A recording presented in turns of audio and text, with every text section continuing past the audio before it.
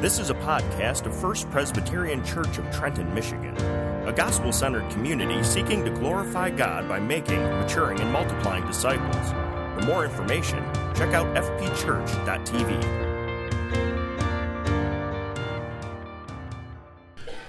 Our scripture this morning is going to come from Luke chapter 6. We're going to read verses 1 through 11. Luke 6, 1 through 11. On a Sabbath, while he was going through the grain fields, his disciples plucked and ate some heads of grain, rubbing them in their hands. But some of the Pharisees said, "Why are you doing what is not lawful to do on the Sabbath?" And Jesus answered them, "Have you not read what David did when he was hungry, he and those who were with him? How he entered the house of God and took and ate the bread of the presence, which is not lawful for any but the priests to eat, and also gave it to those with him? And he said to them, 'The Son of Man is Lord of the Sabbath.' On another Sabbath he entered the synagogue and was teaching, and a man was there whose right hand was withered. And the scribes and the Pharisees watched him to see whether he would heal on the Sabbath, so that they might find a reason to accuse him. But he knew their thoughts, and he said to the man with the withered hand, 'Come and stand here.'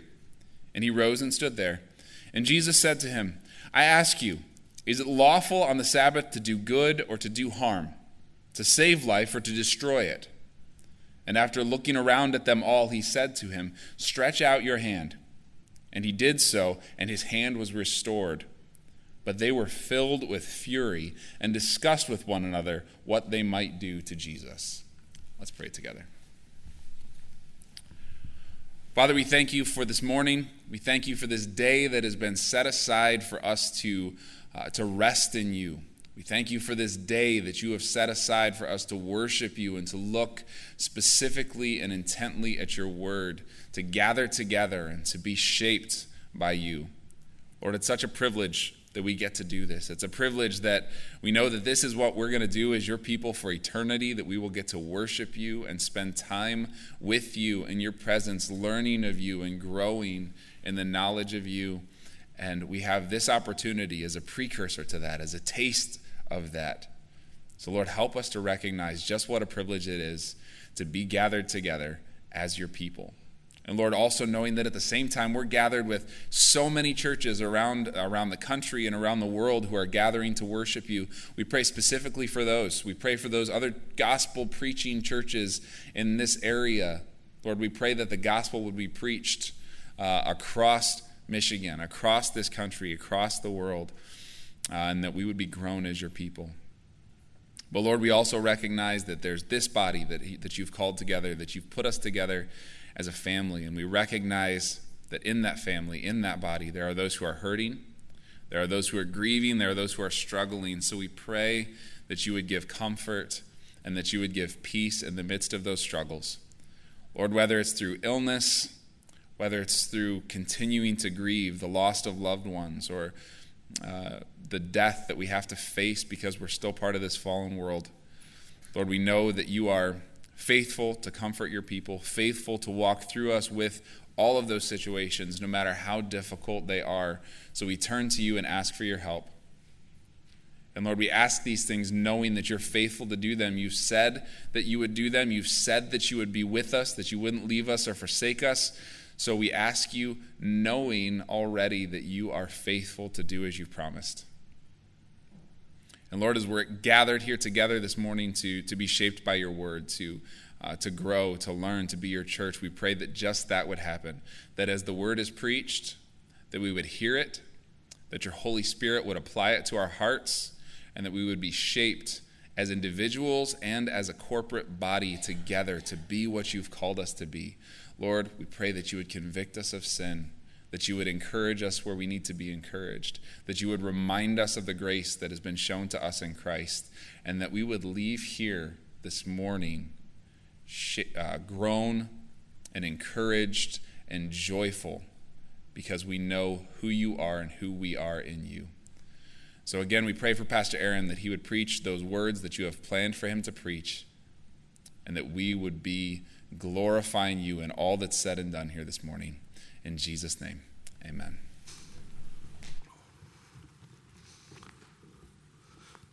Good morning, First Pres.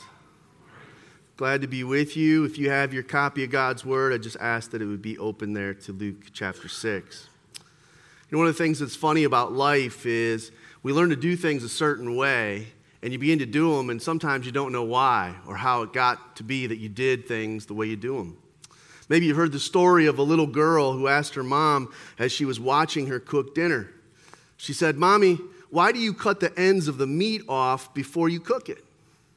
The girl's mother told her what she thought. She said, "Well, I think it adds flavor by allowing the meat to better absorb the spices, but perhaps you should ask your grandmother since she always did it that way."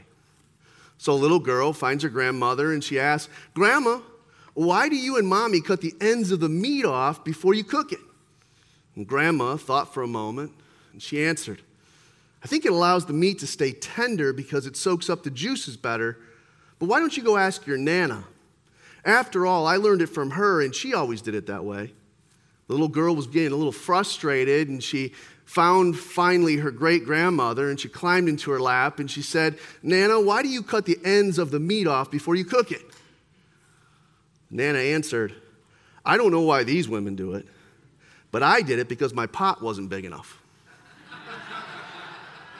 Isn't that the truth? That traditions, they can be powerful, but they're not always necessary or even good, right? Especially when they don't match up to God's word, as we see in our text. I draw your attention to verse 2, actually, of chapter 6, and I draw your attention to the reaction of the Pharisees to something they saw Jesus doing. I want you to notice their statement. Why are you doing what is not lawful to do on the Sabbath? They're making a pretty stark claim there, aren't they? They're assuming that what Jesus is doing is sinful. So what was it specifically Jesus was doing? You go back to verse 1, it says, on the Sabbath, Jesus and his disciples were walking through the grain field, plucking and eating the grain. Now our mind in the 21st century would be, well, sure, it's always wrong to steal. But guess what? Jesus and his disciples, I want to assure you, were not stealing.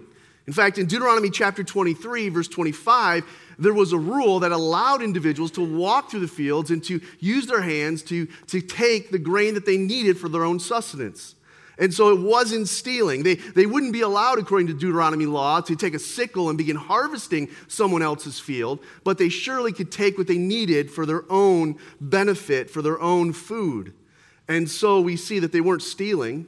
So we're left to ask the question, what was the issue that the Pharisees had? It was the issue that the Pharisees thought that Jesus and his disciples were not keeping the Sabbath properly. See, the Pharisees saw what Jesus was doing as violating the Sabbath law. They saw this as sinful. Now, a couple of things that we need to know about the Sabbath law, because many of us really don't have any context to understand it, is we need to go back to the Ten Commandments. Now, one of the things we understand about the Ten Commandments as evangelical Christians is that they are God's commands for all people. In Exodus chapter 20, verses 8 through 11, we are given the details of what is known as the fourth commandment, or the commandment regarding the Sabbath. We're told there that it was connected to God's created order. Listen to what it says in Exodus chapter 20, verse 11. "For in 6 days the Lord made the heaven and the earth, the sea and all that was in them, and he rested on the seventh day. Therefore the Lord blessed the Sabbath day, and he made it holy." God took one day in 7 and he set it up as a structure for mankind. It was one day that was given for man to rest. And we need to understand something. This rule wasn't for a particular people in a particular time. This was part of the creation order. It is a universal order.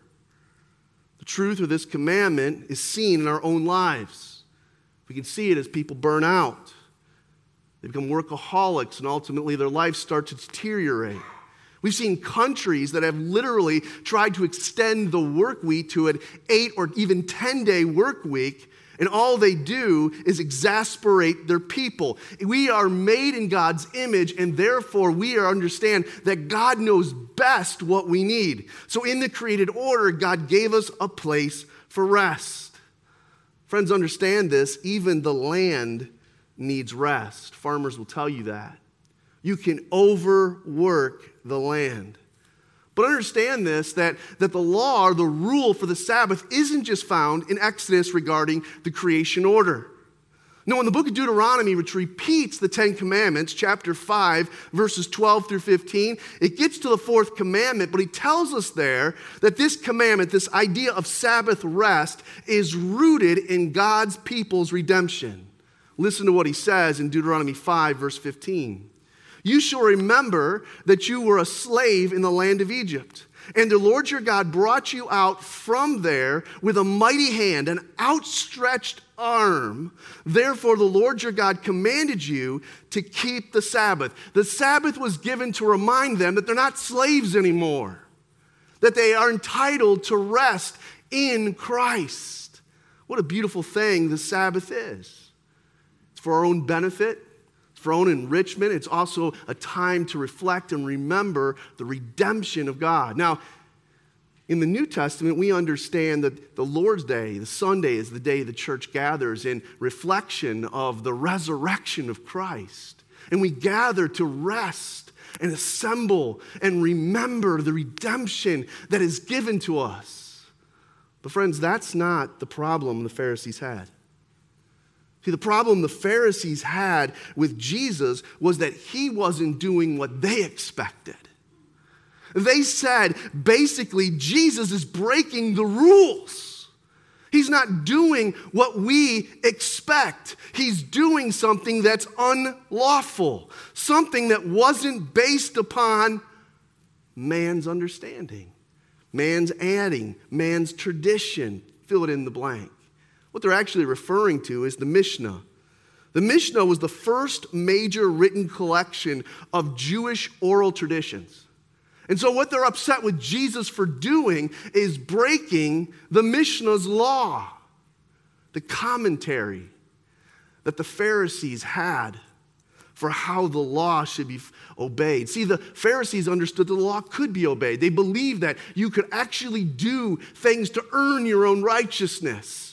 And so therefore, they looked at the law and they wrestled with it and they started to come up with rules that say, okay, this is acceptable, this isn't. In the Mishnah, hear this, there were some 39 kinds of work that were forbidden on the Sabbath. 39 kinds.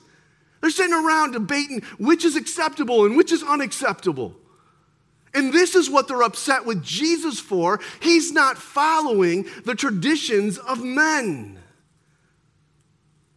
See, the problem was the Pharisees were putting their tradition before God's law. They were more concerned about man-made rules than they were the very Word of God. Church, we all know this. Those of us who've been in church for any amount of time, we know how easy it is for us to be held to the standards of men rather than the standard of God. Can I get an amen to that? We know it. It's very easy for people to start to constrain us by their traditions, by their expectations, rather than the standard of God's word. Yet if we're honest, how easy it is for us to begin to hold others to our standards rather than God's standard. See, very quickly we can turn this and realize we ourselves are not only affected by the traditions of others, we can start to push our traditions on others. And this is dangerous.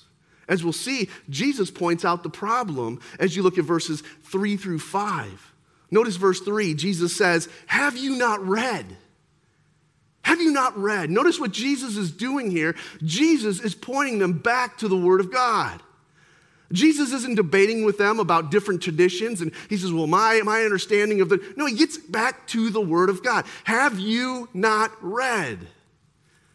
Jesus goes to the Word of God, and he deals with it, what it specifically says.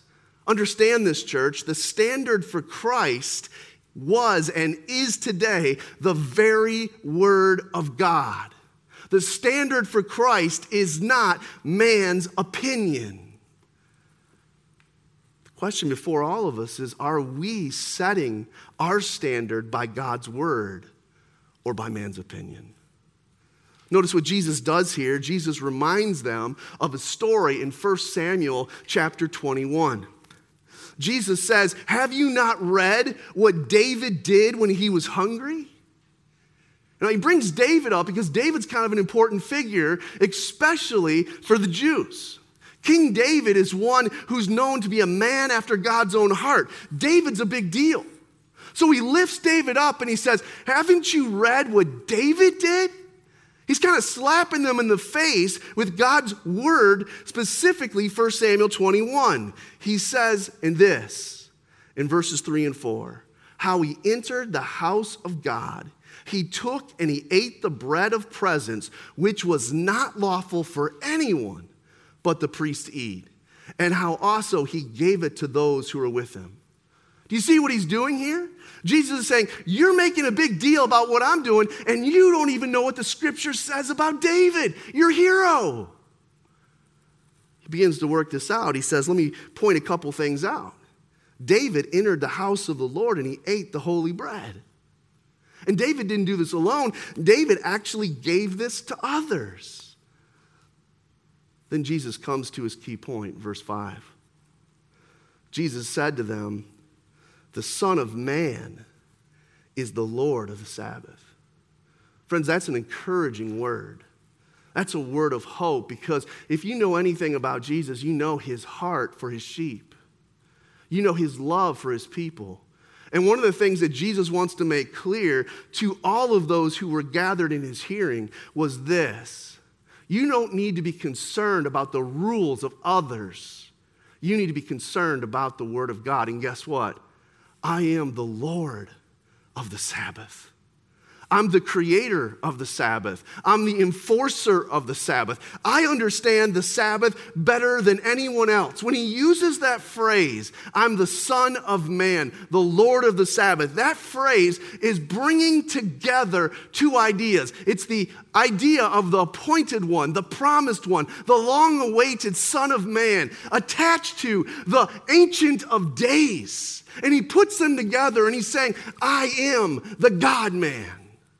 Do you know who I am and the authority I have? He's saying, I am greater than David. I am greater than David. I am the promised one. I am God. I'm in charge. I know what the Sabbath is and what it was given for. And I surely know how it is to be lawfully used, because I created it and I rule over it. Jesus makes this point very clearly. He says, if you listen to David, you surely will listen to me, for I am doing what the word of God describes. Church, I come back to us and I ask this question: is God's word our standard? I come back to that because that's really the wrestling match. For many of us, we're not letting the word of God be the standard. We're letting man determine how we live. We're allowing others to push in, and we're allowing them to be our ruler and authority when Christ says, I'm the ruler. I'm the one who came to save you. I bought you with my precious blood. I have redeemed you. You are mine, and the Sabbath is my gift to you. We see why this is a big deal. We see the ultimate forces as they line up, the armies, if you will, in the field of battle. The tradition of the Pharisees versus the love of Christ, the true Son of Man. Church, I draw your attention here to what Luke does. Luke begins in verse 6, and he jumps to another occasion of a Sabbath. Now, as a reader of this text, I have to ask the question, why did Luke take another story that maybe didn't happen in exactly the same time sequence and place it where he did? I believe this is the reason. For Luke, he understood that Jesus made a very important point, and now he wanted to illustrate it. He wanted the church to understand and see what it means that Jesus is Lord of the Sabbath. Luke writes this, verse 6, on another Sabbath, he entered the synagogue and was teaching. I would just make a note there that this was Jesus' tradition, to go into the synagogue and teach. If you've been walking with us through Luke, you see this rhythm in Jesus' life. And so here we're told that Jesus enters the synagogue, he's teaching, and it says, and a man was there whose right hand was withered. And the scribes and the Pharisees watched him to see whether he would heal on the Sabbath so that they might find a reason to accuse him. See how the lines are drawn in this situation? You see why Luke places it right where he does? To really help you understand the weight of the battle that's enraged right here and right now regarding Christ versus the traditions of men. Friends, I draw your attention specifically to the man who's described with the deformity. We're told that his right hand was deformed. Now, we would understand this to be a result of the fallen world we live in, where sickness and deformity, and yes, even death, seem to reign all around us. There's sickness, there's pain, there's suffering, and there's death. And so right before everyone is this reminder that they're living in a fallen world. Right before everyone, they can see demonstrated before them the fallen world in which they live. And all the Pharisees can do is look to Jesus to see, will he heal him? Can we accuse him? Have we got him? See how much they love their traditions more than they care for people? Isn't it true that oftentimes when you look about trying to go around and be a people pleaser, you're carrying the weight of everyone and ultimately being stifled under it? They don't care for you. They care about their traditions. They care about their ways. So there they are watching Jesus to see what they would do. And verse 8 is beautiful. It says, Jesus knew their wicked hearts. Praise God. We have a Savior who knows our wickedness, and yet he came to save us. And he knew their wickedness, and he would expose it. Look at what he does here in verse 8. He calls the man and says, stand here. Friends, for just a moment, I want to leave you in the tension of that synagogue in that day in the first century. I want you to understand that there were party lines, that people were beginning to feel the tension in the room. Who do we follow? Who do we believe? What are we going to happen right now? What's going to happen? The tension was thick. What would Jesus do?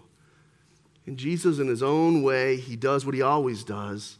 He asks a question. Look at verse 9. It says, is it lawful on the Sabbath to do good or harm, to save life or to destroy it? Isn't it interesting what Jesus does there? Jesus asks a question. He almost, in a sense, takes the tension in the room to a whole nother level. You know, he takes it all the way up and says, let's really push the throttle. Let's really go there. Let's really make everybody feel the heat for a moment. As he does that, you can imagine, what will the Pharisees say? How will they respond? Good teachers of the law should know God's desire isn't just sacrifice. He desires hearts of grace and mercy, hearts of love. What will the Pharisees do? So again, Jesus makes his point. He asks that question, is it lawful on the Sabbath to do good or to do harm? What's ironic is that Jesus is going to be repeatedly dealing with the same problem with these same types of Pharisees, these scribes, these teachers of the law. In Luke chapter 14, verse 5, Jesus is dealing with the exact same issue. And listen to the question he asks there. Which of you, having a son or an ox that has fallen into a well on a Sabbath, will not immediately pull him out? He's saying, which of you who have a son who falls into a pit, even though it's the Sabbath, wouldn't go in and get him? And for that matter, which of you, if you had an animal that fell into a pit, wouldn't go in to get him on the Sabbath? Which of you would not do good on the Sabbath? That's the question. That's the question Jesus is asking in the synagogue that day. Which of you? Should we not do good? Should we not save life? Should we do harm on the Sabbath? Should we destroy life? I love verse 10 because As they were watching Jesus, guess what? Jesus was watching them. Isn't that beautiful? Jesus' eye was fixed on them. How will you answer? You can imagine the silence, the tension. None of us like silence, right? In my house, if there's silence, my middle child fills it. She does not like silence. But the truth is, most of us are like that. We're uncomfortable in the silence. In the text, Jesus just looks.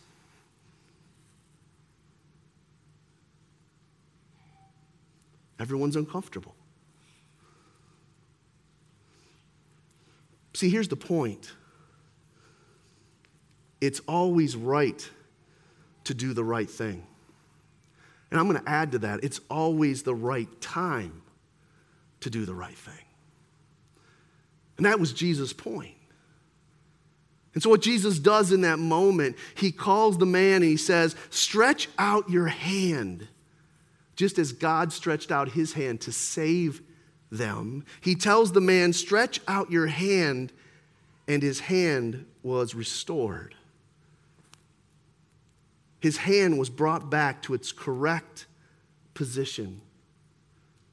His hand was redeemed. Church, don't miss this. This is a picture of God's redemption in us through Jesus Christ. That Christ restores us back to our proper condition of holiness. Back pre-fall. In fact, it's better than pre-fall because we have the righteousness of Christ that we're clothed in. Jesus is ultimately saying here to the people, the Sabbath was made for good. The Sabbath is a time of rest. The Sabbath is a day to remember our redemption. Ultimately, we should therefore seek to impart grace to others because of our redemption. Do you see that? See, church, the question before us is, are we living as though it's always the right time to do the right thing? Is that the way we're living our lives?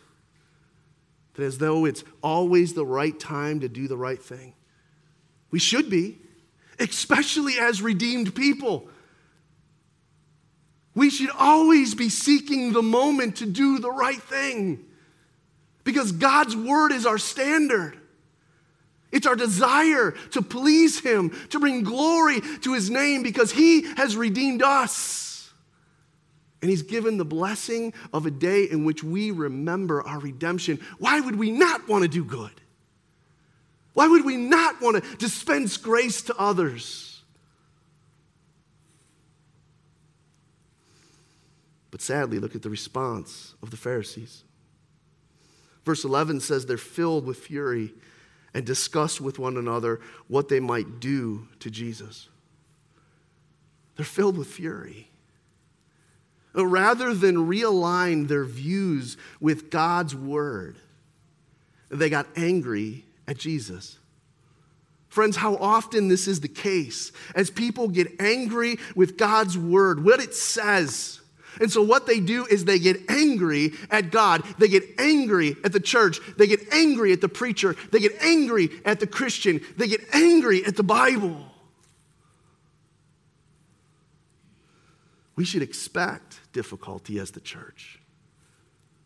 And we should understand that in this culture where people have to choose the word of God or culture, there's gonna be tension. The lines are drawn. It's not gonna be comfortable. The battle is real. The question is, what side are we on?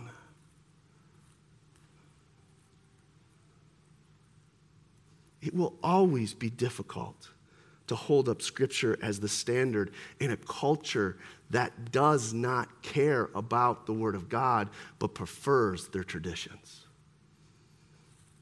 It's going to be difficult in churches that prefer their traditions over the Word of God. And so we see the Pharisees discussed, how can we get Jesus out of the way? See, rather than realign themselves to God's word, they would rather remove Jesus. Friends, isn't that what the story of Tom Jefferson is? He sat and read the Bible in those areas that he just could not accept. He just grabbed his scissors and started cutting.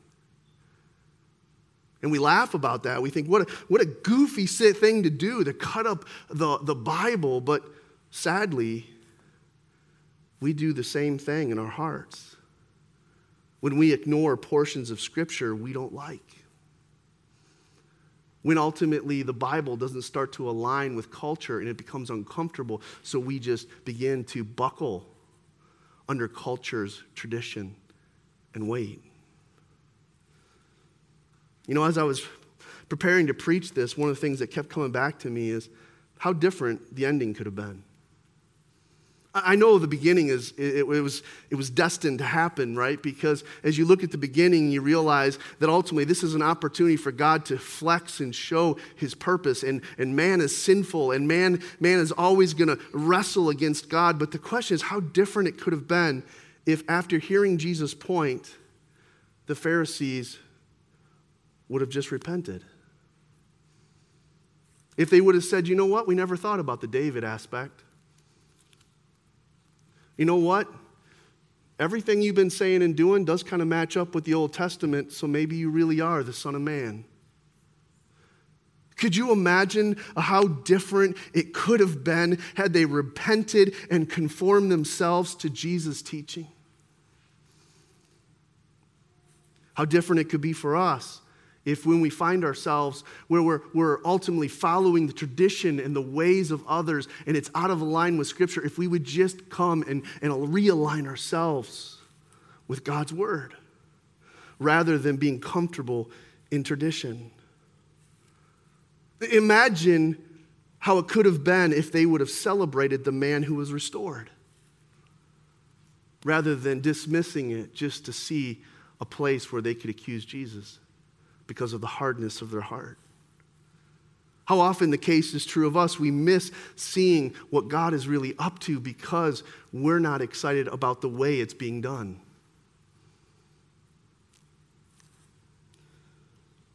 See, the problem is the Pharisees didn't align themselves with God's word.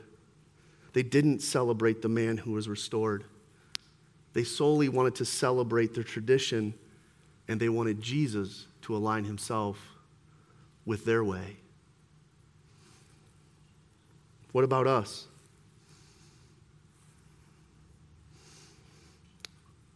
Are we getting angry at the right things? Do we celebrate the right things? When I say the right things, I'm referring to God's right things, his word. The things that he says we need to major in. The things that he says we need to be about. Or are we off worrying about our customs and ways and traditions being upheld? There's an old pastor, I believe, that helps us in the application of this text. His name's J.C. Ryle.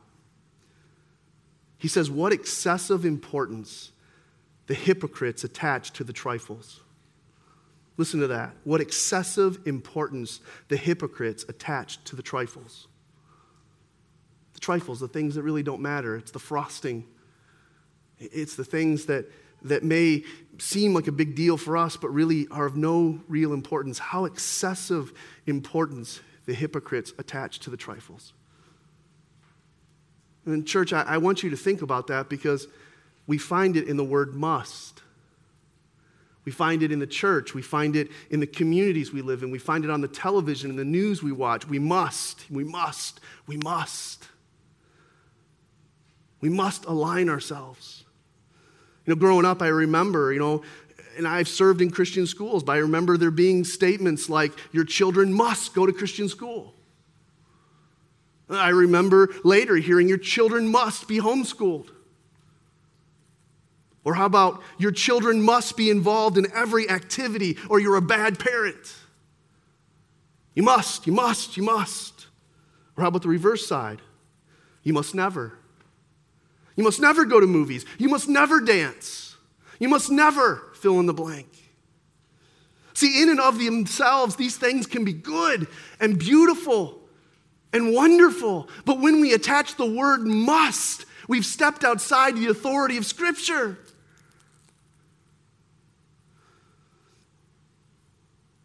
We must only do what God commands. And friends, I remind you, it's always right, and it's always the right time to do the right thing in every situation. And if you want to know if you're doing the right thing, get in God's word. Let's pray. Heavenly Father, as we close our Bibles, as we step away from a text that reminds us that we must align ourselves with Scripture, not the traditions of men, may our hearts be pure. May you make them pure. We know we're washed in the blood, and yet we know how quickly our feet get dirty, like Peter, who needed his feet to be washed. Not his whole body, just his feet. Lord, that's us. Yet there's some in the room who maybe have never been washed. And they've been living in the traditions of religion, trying to earn their own way, and they're finding themselves under the weight of all this rules and all this legalism. God, I pray that they experience the freedom of Jesus. That they would know him to be the God-man, the Savior, the one who redeems, the one who gives perfect rest, and the one who calls us to live out the grace we ourselves have received. Lord, I pray that wherever we're at on that continuum, whether we've been walking with Jesus and our feet have gotten a little dirty on this issue, that we would repent and that we would realign ourselves and that we would do the right thing. We would celebrate the right things, that we would always understand it's the right time to do the right thing, and we always would. We pursue that. Or Lord, if it's somebody for the first time, this is clicking that, man, I've been looking to the traditions of men for my salvation and hope. And Lord, I pray that those who in the room are there would come to the realization that Jesus is the only hope. So God, we bow our heads, we bow our hearts, we bow all of what we have before you, King Jesus. Realign us, realign us, realign us. We pray in Jesus' name. And God's people said, amen. This has been a podcast of First Presbyterian Church in Trenton, Michigan. For more information, please visit us online at fpchurch.tv.